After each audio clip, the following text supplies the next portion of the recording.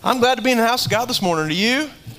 I said it last week. I'll say it again. I love Sunday morning church. I just love being here with you all and feeling the presence of God. It's one thing to go to church, and that can be kind of meaningless, but when God shows up, now we got something. Amen? So it's good to see your smiling faces out there, and trust that God has already touched you. If you're a visitor this morning, if this is the first time you've been here, or maybe you've first or second, you haven't been here a whole awful lot, but you're here this morning, good to have you. And we're glad that you're here, and we hope that you feel God. We hope that you feel loved by us, and hope you come back. That's the whole goal. Welcome to those of us joining us by live stream this morning. We want to welcome them as well. Grab your Bible and open it to the book of Malachi. We're going to be there shortly. I'm going to give you a little bit. I'm not going to start there, but I'm going to give you a head start. Okay, that's the book of Malachi. That is the last book of the Old Testament. So if you open up and you're in the New Testament, hang a left and go to the very end of the Old Testament, and you'll be in the book of Malachi. And we'll be there shortly. I'm actually going to start this morning in Ecclesiastes chapter 12, verse 13 and 14.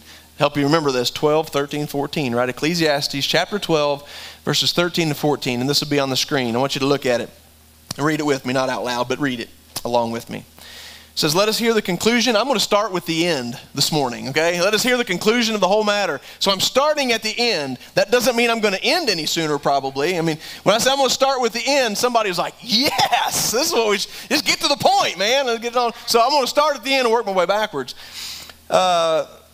It's interesting, really, when you read through Ecclesiastes, you know, Solomon writing this, and Solomon's struggling a lot through Ecclesiastes. You know, Solomon was a man who was very, very wise. God had blessed him with more wisdom than any man who had ever lived, and Solomon went off the rails. I mean, he got to the point where his wisdom almost became his Achilles' heel. He started marrying women from other religions and gods, and they turned his heart away from God. And so we kind of find as Solomon is reading through Ecclesiastes will either really encourage you or it will really depress you, right? So you have to look at the whole picture, because basically in Ecclesiastes, Solomon is saying life is vain.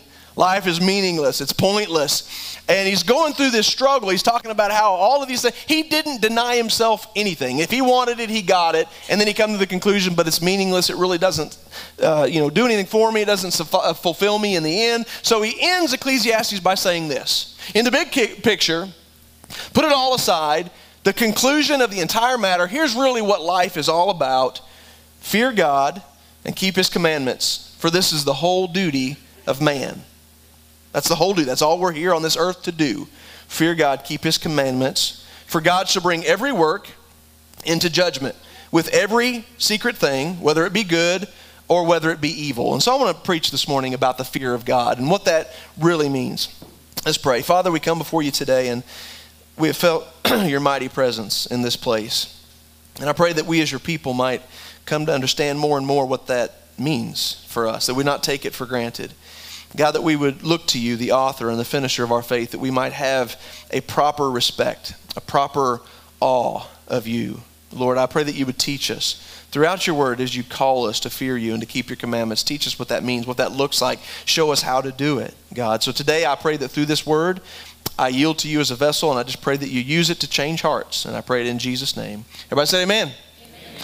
Fear God and keep his commandments. So when we think about fearing something, that's usually in a negative sense. I fear snakes. I'm afraid of snakes. Some are afraid of spiders. Some are, there's, you name it. There's all kinds of things to be afraid of. And we think about it in a negative sense. But when God's saying, I want you to fear me, he's not talking about in the sense like you would be afraid, per se, of a snake. I want to talk about what it means to be. We don't use this phrase much anymore, but you know, they used to say it a lot. They'd be talking about their grandpa or something like that and say he was a God-fearing man. Have you ever heard that phrase? He was a God-fearing man. It didn't mean that he was afraid of God. It meant that he had respect and honor for God, understanding and knowing that God was ultimately in control of his life. That Scripture says that God's going to bring how many works into judgment? Every work, right? So none of our works and none of the things that we do will be able to be slid under the rug. Every work that we do in this life will be brought before God in judgment. And so when you know ultimately at the end of your life that God will be your judge, there should be a healthy respect for him. Isn't that true? I mean, if you were to go up before a natural judge, if you broke the law and you went up before the judge, there's a natural respect for who he is and for what is his authority, and there's that fear knowing that ultimately your future is in his hands. What he declares when he slams the gavel will be what happens in your life. And so we understand based on this and lots of other scripture, obviously, that we will stand before God and give an account for every work that we do, whether it's good or whether it's evil. So to be a God-fearing man doesn't mean that we're afraid of God. It means that we have a respect and a reverence for God. Amen? Something that is being lost more and more and more in our society. Amen?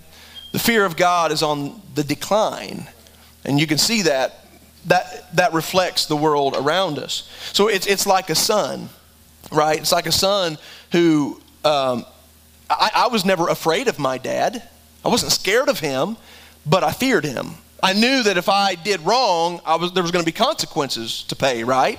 And many times, I always got in most trouble at church for some reason, which is odd that God would call me to be a pastor. But we'd be sitting in the back. I think Glendella was scared of my dad, but I wasn't scared of my dad.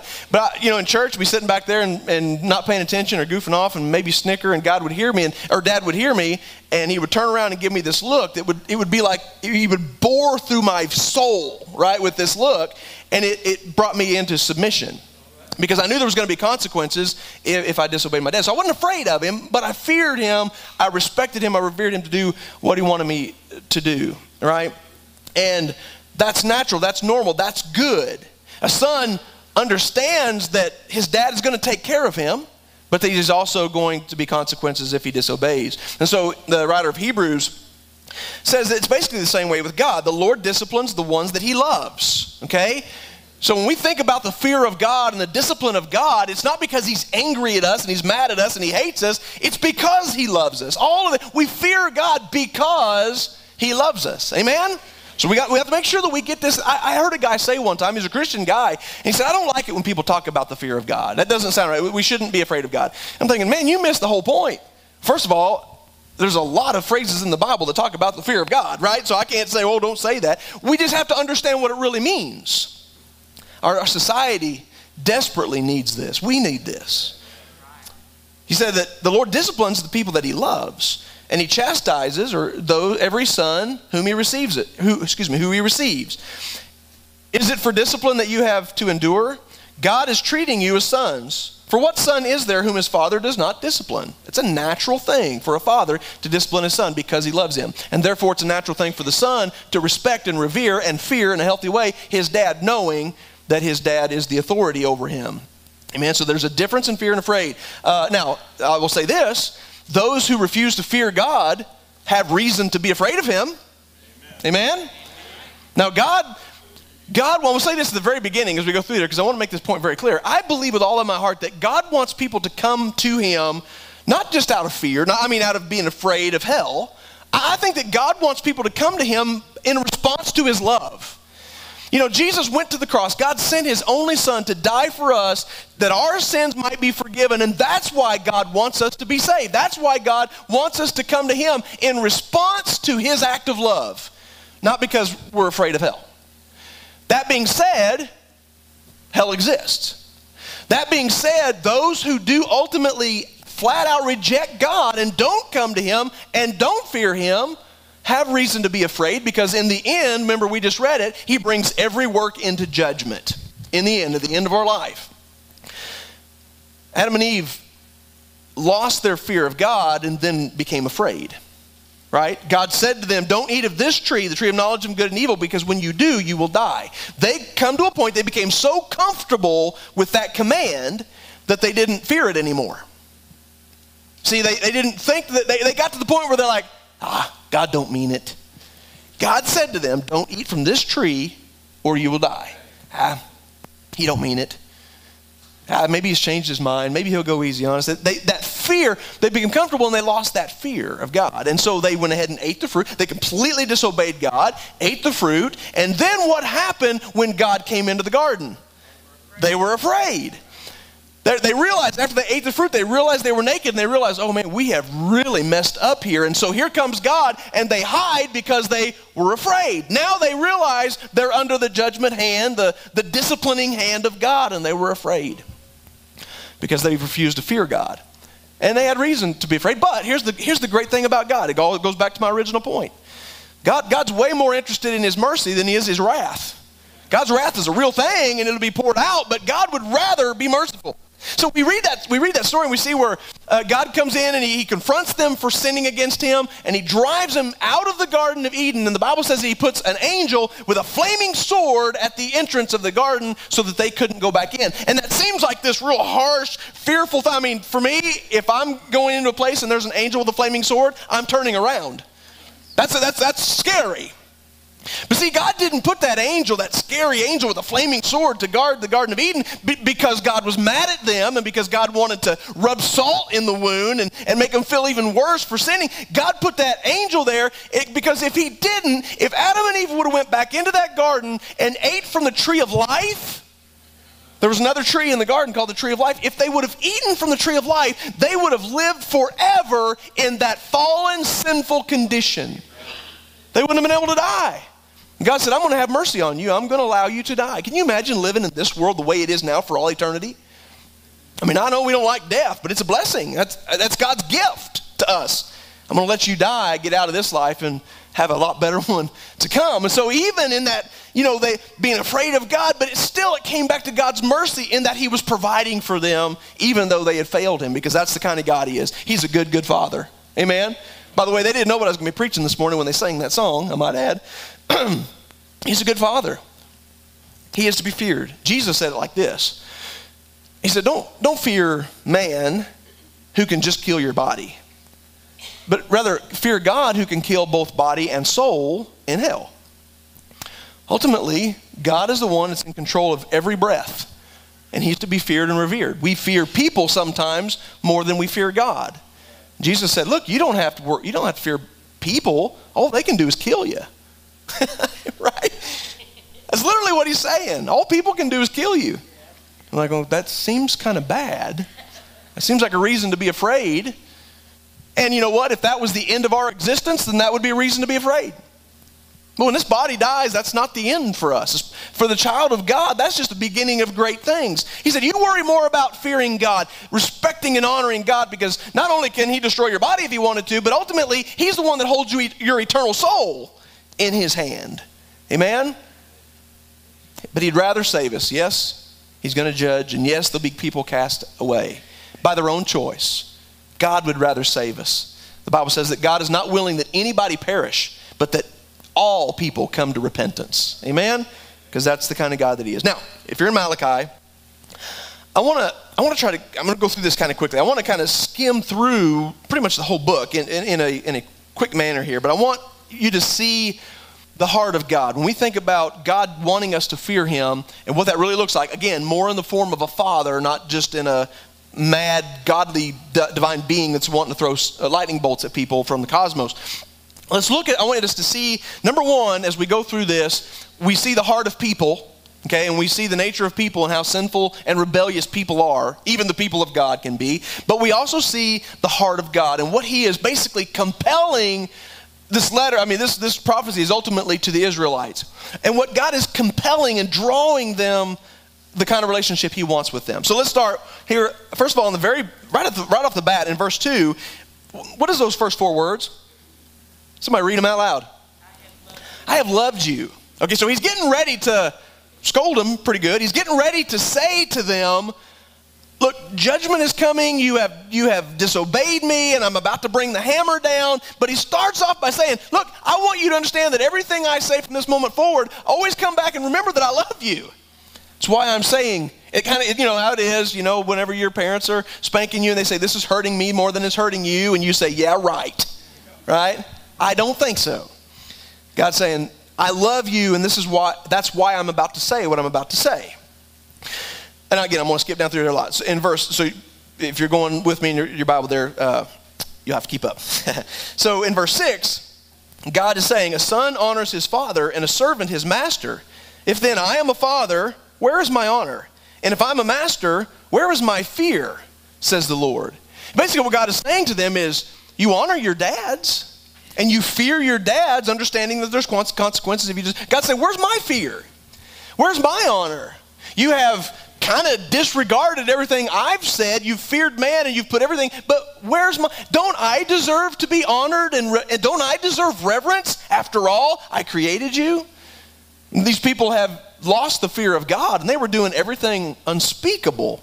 You know, if God said not to do it, they were doing it. If God said to do it, they weren't doing it. They were in complete rebellion. And God says, where did that fear go? Where's my fear? Don't I deserve to be feared and revered? In verse 10, he says, oh, that there were one among you who would shut the doors, that you might not kindle fire, on my altar in vain. God's just saying, I wish I could find one person that really honored me and gave me the reverence that I long for and deserve. This is what God is looking for. See, Jesus told the woman at the well, he said, God is looking for worshipers, but there's a specific type of worshiper God is looking for. Not just people who sing the songs. Not just people who lift their hands. He said he's looking for those who will worship him in spirit and in truth. With all their heart, with all their mind, with all their soul, to honor, respect, and glorify God. God is longing for a people who will fear him. For from the rising of the sun to its setting, my name will be great among the nations. God said, look, one way or the other, I will be feared, right? One way or the other, I want you to come to me and submit to me out of love, but one way or the other, here's the thing. God set a plan in motion and he's not going to veer from it. God said, in the day that you sin, you shall surely die. The fear of God is the whole duty of man because he's going to bring every judgment into work, whether it's good or whether it's evil. He goes on to say, here's one of the main things that was that really kind of got to God. In verse 8, I'm kind of skipping back here. God says, when you offer blind animals in sacrifice, is that not evil? And when you offer those that are lame or sick, is that not evil? Present that to your governor. Will he accept you or show you favor, says the Lord? So here's ultimately what God is saying. You know, in that day, in the Old Testament time, they were under a sacrificial system where, you know, somebody raising a herd of sheep would have to go through his sheep and find the best one he had, the very best, and bring it to God, bring it to the temple and sacrifice it unto God. God said, I want your very best. And people did that for a while, but there came a time where people lost their fear of God. And so what they did was they would pick through their herd and find the sick ones, find the lame ones, find the ones that were going to die. They were giving God all of their leftovers. And God's saying, that's not what I'm looking for. I want your best. He said, you're bringing me all of these lame sacrifices. He said, give that to your governor. See if he'll accept it. In other words, you're giving more honor and respect to people than you are ultimately to me. It'd be like if, you know, here's the deal. If the governor was to come to your house, and it really doesn't matter, or the president, it doesn't matter whether you're a Democrat or Republican, it really doesn't matter. If you're an American citizen and the president of the United States or the governor was coming to your house for dinner, you're not going to break out the Vienna sausages and ramen noodles, right? You're gonna bust out the porterhouse or the ribeye. You're going to get the steaks, the filet mignon. You're going to get the best that you can get. Man, the governor, the president is coming to my house. You're going to give him the best that you can come up with. And God is basically saying here, you're feeding your president, you're feeding your governor filet mignon, and you're giving me Vienna sausages and ramen noodles. Don't I, as the creator of the universe, deserve the best? Of course he does. What does that mean to you and I today? I mean, we're not under that sacrificial system. We're not bringing in goats and bulls and lambs and all that kind of stuff. But my goodness, folks, every day we live, there's sacrifices to give unto God. Paul, I think in Romans, Paul said, present your bodies a living sacrifice that is holy and acceptable unto God. How is it acceptable unto God? When we give him our best. Out of a respect and out of fear and out of honor.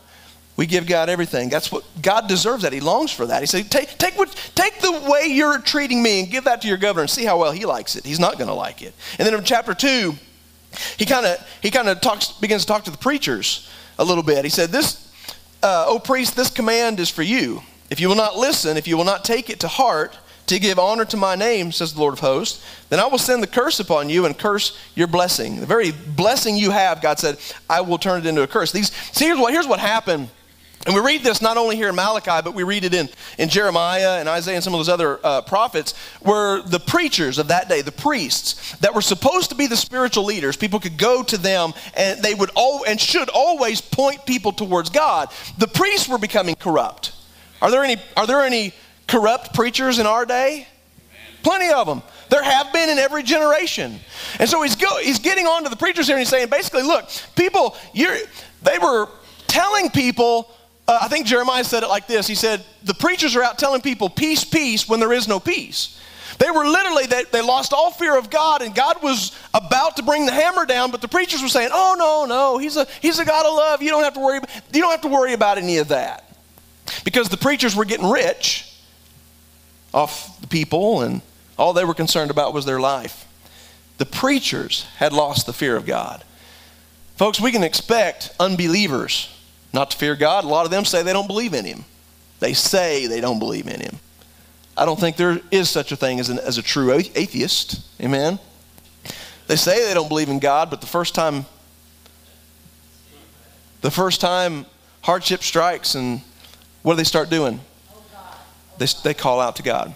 So, but we can expect unbelievers to not fear God. And because if you can remove God from your life, then you can kind of do whatever you want to, and that's normal.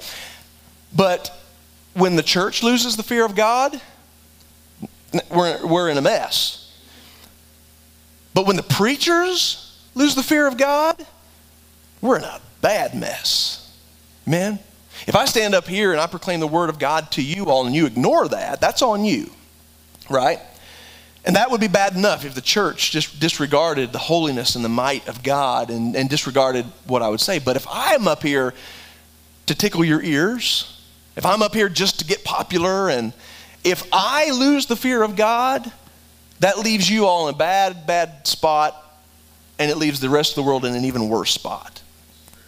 God's coming down on the preachers. You gotta fear me again. You've corrupted the covenant, the Levi. He goes back, basically the first priest was Levi. When all the tribes of Israel, God chose the tribe that come from Levi to be the priesthood. And he basically says to them, look, Levi feared me in a healthy, right way.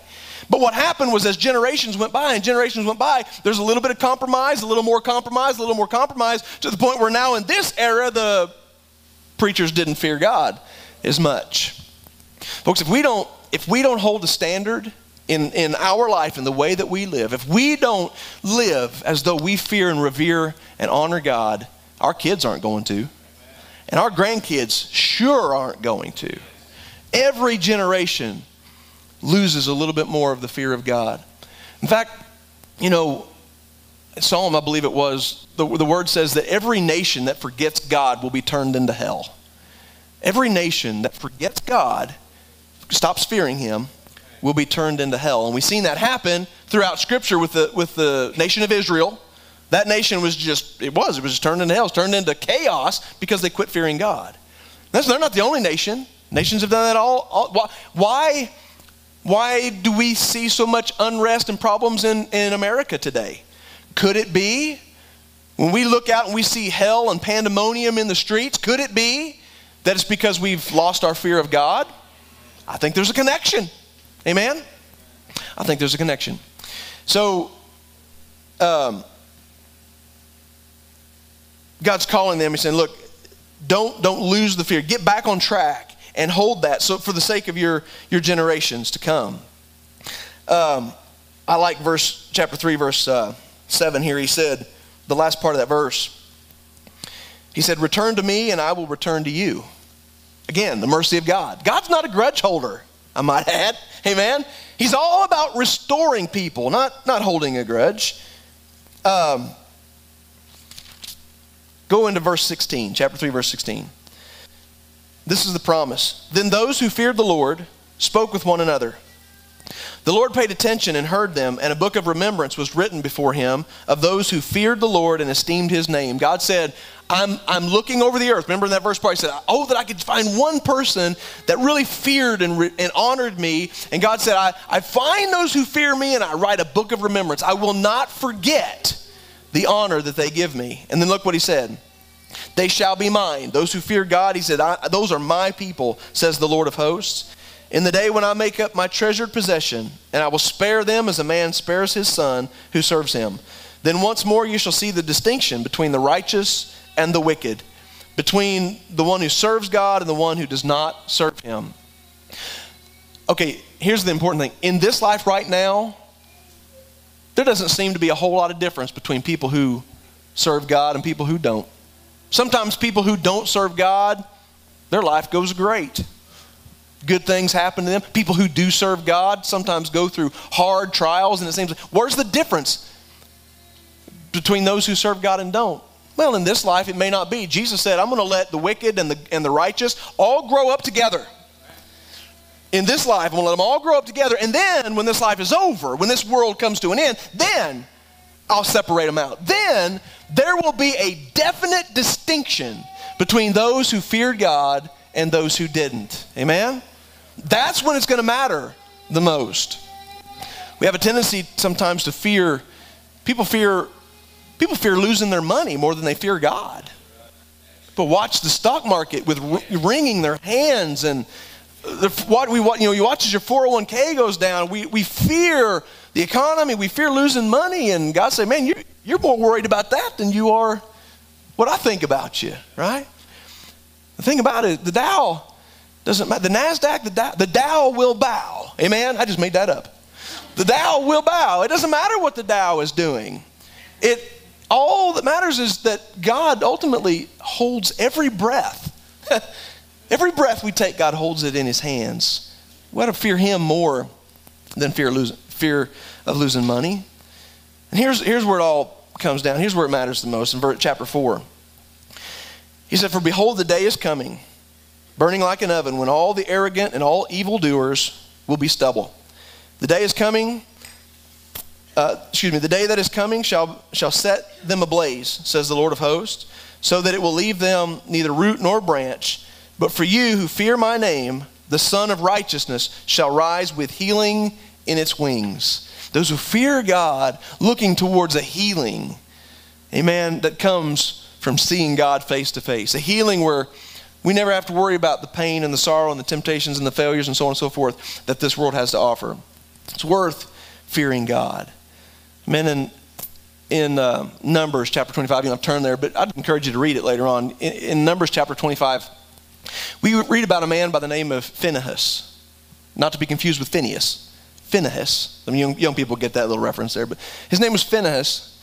And the Bible says that the Israelites had joined up with the Moabites. Okay, so up until this point in Israel's history, God had protected them and kept them, and he gave them the commandments. And then when they got around the people of Moab, they just lost their spiritual mind. Because that's kind of the effect the world, the sinful world around us can have on us. You set out to do what's right and to live for God, and then the world and they were just corrupted by the world around them. They get around the Moabites, and the Moabites invite them over. They say, hey, come over and worship our gods with us for a while. When you read about the Moabites and the gods that they worshiped, I mean, they had all kinds of weird practices. There was prostitution going on. They would sacrifice their own children to their gods. The Moabites were thugs, and the gods of the Moabites, which weren't real gods, but they invite the Israelites, come over and worship our gods. Let's get to know one another. And the Israelites, who aren't supposed to have any other gods before them, say, okay. And so the Moabites throw this big barbecue, and the Israelites go. And that started to get on them. These Moabite pagan idol-worshiping practices started to get on them. And some people started to worship these other gods. And God said, I can't have this. If I allow this to go on, it's going to corrupt my entire nation. And he loved Israel too much to allow them to be fully and completely deceived. And so he gave the command to Moses. I want you to find all of the people. Remember, this is Old Testament law right now. I want you to find all the people who have joined up with Moab and worship their gods, and I want you to destroy them, kill them. God said, I won't share myself with anybody, with any other god. They're either going to worship me or they're going to worship somebody else, but they're not going to do both. And so the Bible says that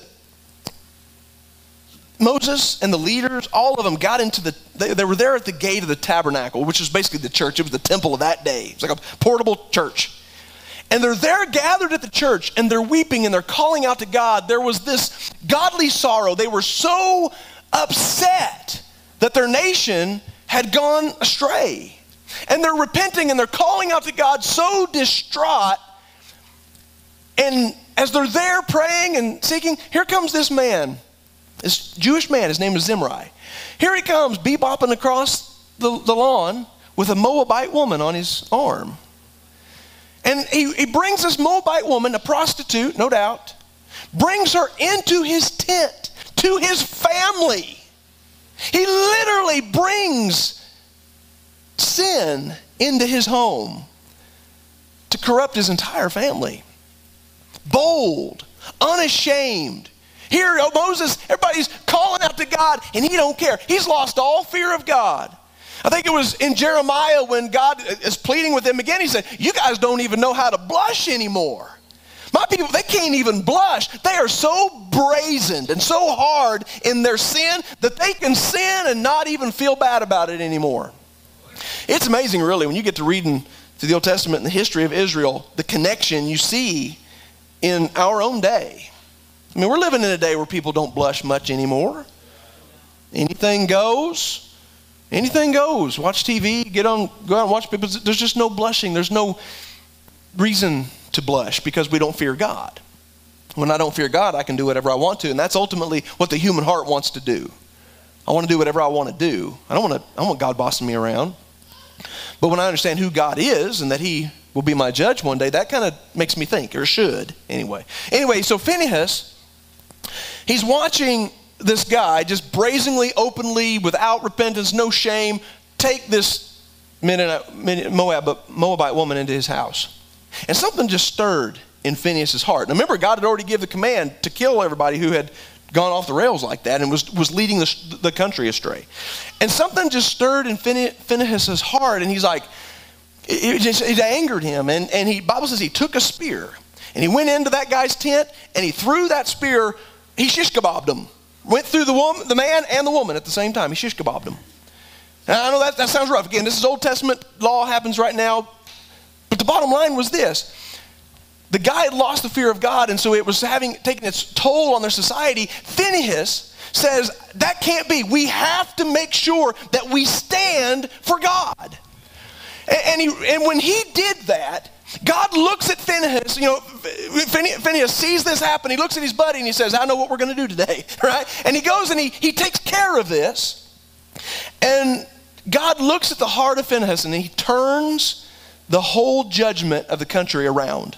It touched God's heart to see that there was still somebody who feared God and really did care that God's will was accomplished in his country. I believe God's still looking for that. I mean, we're living in a time of grace. No, God's not out here to throw javelins and kill people when we sin against God. You understand the point of all of this that we see in our day and our time. Judgment is reserved now until we die. Okay? God's not giving me the command to go around and throw a javelin in your heart if you sin against God. God will sort that out when you're dead, right? That's why we look to him. But to be the type of people, to be the people of God. Jesus said this. He said, when the Son of Man returns, will he find any faith on the earth? Because those who are of faith seemingly are losing it. God help us to stand and not fall. God help us to stand and not get so comfortable with the blessings and the love. Don't we take love for granted? People who love us, let's face it, we take them for granted. We just don't appreciate them like we should. Right? I'm saying today, that you don't realize how much your wife does us. She's gone for a little while. We don't appreciate and we forget. And we do that same thing with God. We get so comfortable with our sin and our life that we lose that great awe for God. The Israelites, when God first brought them out into the wilderness from Egypt, he gathers them around this mountain. Okay, Mount Sinai. And they're all around the base of the mountain. The Bible says that God was in this cloud. You can picture it. This big, thundering, booming, lightning striking cloud that was at the top of the mountain. And guess what? The Israelites were scared. But they could see the power that God had. And it created that awe, that fear. I want to be sure and do what this God tells me to do. And they made a covenant with God. Moses comes down off the mountain and said, this is what God said he wants you to do. And the people said, we'll do it. Because they saw the power. But we find later on in life, they got comfortable. Moses was up on that mountain getting the law, and it was taking a little longer than they thought it should. And they were so desperate to have a God that they take all of their gold and they form a golden calf. The Bible says that the people rose up to eat and to drink and to play, and they worshiped this golden calf. They forgot that fearful mountain experience. They walked away from the fear of God. They forgot how awesome God was, and they settled for this little golden God. What about us? Those moments, maybe that when you got saved, or that we see things happen, God is so powerful, he's so mighty, but if we're not careful, we can get so comfortable in that power that we take it for granted and we settle for some other God, something else to satisfy us. Maybe even mostly a lot of times a golden one, money. Phil, if I could only hit the Powerball and have $190 million, then I would be scared. I wouldn't worry anymore. Your life would be so miserable. I'm telling you, he said, well, I'd like to try it. Well, what's 10% off $190 million? I don't know. It doesn't matter. It doesn't matter. The money doesn't matter. It doesn't matter. You'd still be miserable.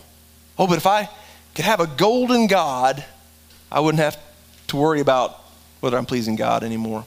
It's kind of like they say that an experienced electrician many times will get electrocuted before a rookie electrician will.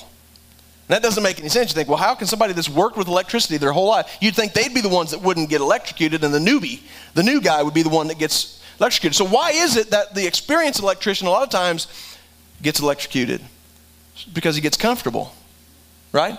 The rookie, the new guy, he has a respect for this power. He has a fear for electricity. So he's doing like this. He's being extra careful, understanding what he's dealing with here, whereas the guy that's been in it a long time has gotten so comfortable he's forgotten really the power that is there, and he's just in there working in a box. And I don't do anything hot, man. I'm not an electrician anyway, but I'm calling Hal Organ. I'm saying, turn off the whole line down my road before I even change out an outlet. Because I don't want to get bit, but these electricians will get in there and they're doing this stuff while there's power in the box, and they just get comfortable.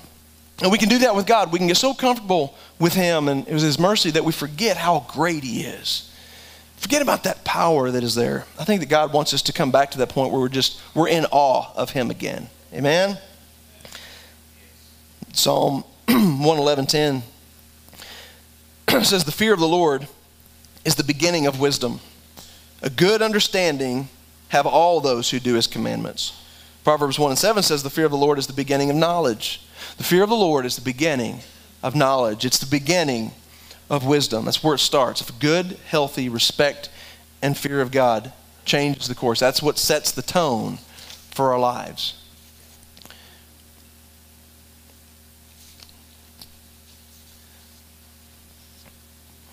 Turn into Psalm 27 real quick. I want to start wrapping this up here and leave you something comforting to chew on here this morning. Psalm chapter 27, beginning in verse 1, says, the Lord is my light and my salvation. Whom shall I fear? The Lord is the stronghold of my life. Of whom shall I be afraid? When evildoers assail me to eat up my flesh, my adversaries and foes, it is they who stumble and fall. Though an army encamp against me, my heart shall not fear. Though war rise against me, yet I will be confident. One thing I have asked of the Lord, that will I seek after, that I may dwell in the house of the Lord all the days of my life. The one thing that matters to most, the psalmist says, is that I dwell and live in the presence of God. Amen? That my life honors him.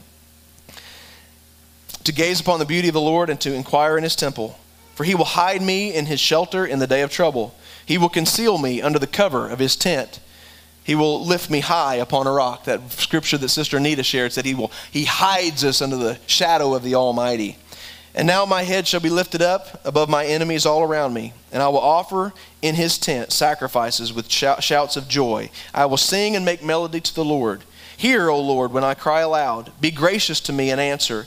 You have said, seek my face. My heart says to you, your face, Lord, do I seek. Hide not your face from me. Turn not your servant away in anger. O you who have been my help, cast me not off. Forsake me not, O my God of my salvation. For my father and my mother have forsaken me, but the Lord will take me in. Even when those who are the closest to me in this life fail me, I know that God won't. Teach me your way, last verse. Teach me your way, O Lord, and lead me on a level path because of my enemies. Ultimately, what this psalm is saying is this, that when we fear the Lord, we never have to fear anything or anyone else again.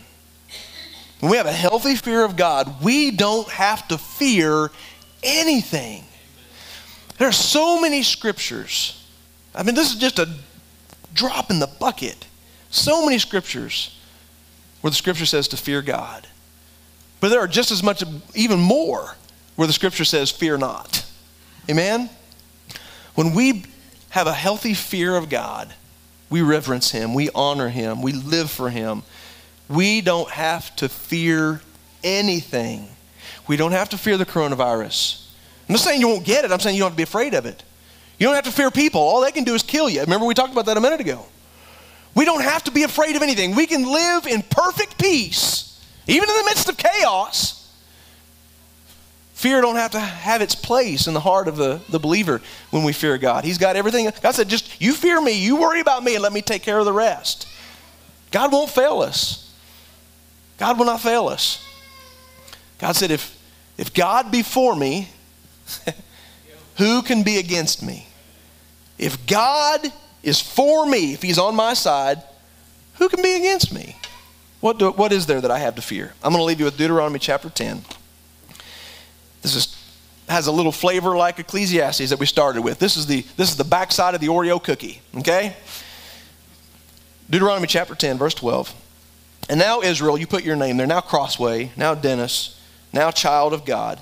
What does the Lord your God require of you but to fear the Lord your God, to walk in all his ways, to love him, to serve the Lord your God with all your heart and with all your soul, and to keep the commandments and statutes of the Lord, which I am commanding you today, for your good. For your good. God said, obey my commandments. Keep my way. Fear me. God said, not even so much for my sake as it is for yours. Amen? Where's your life at now? How is God an afterthought to you, or is God the first thought to you? Ask yourself that question. I can't answer that for you, and you can't answer that for me. But that's a good place to start.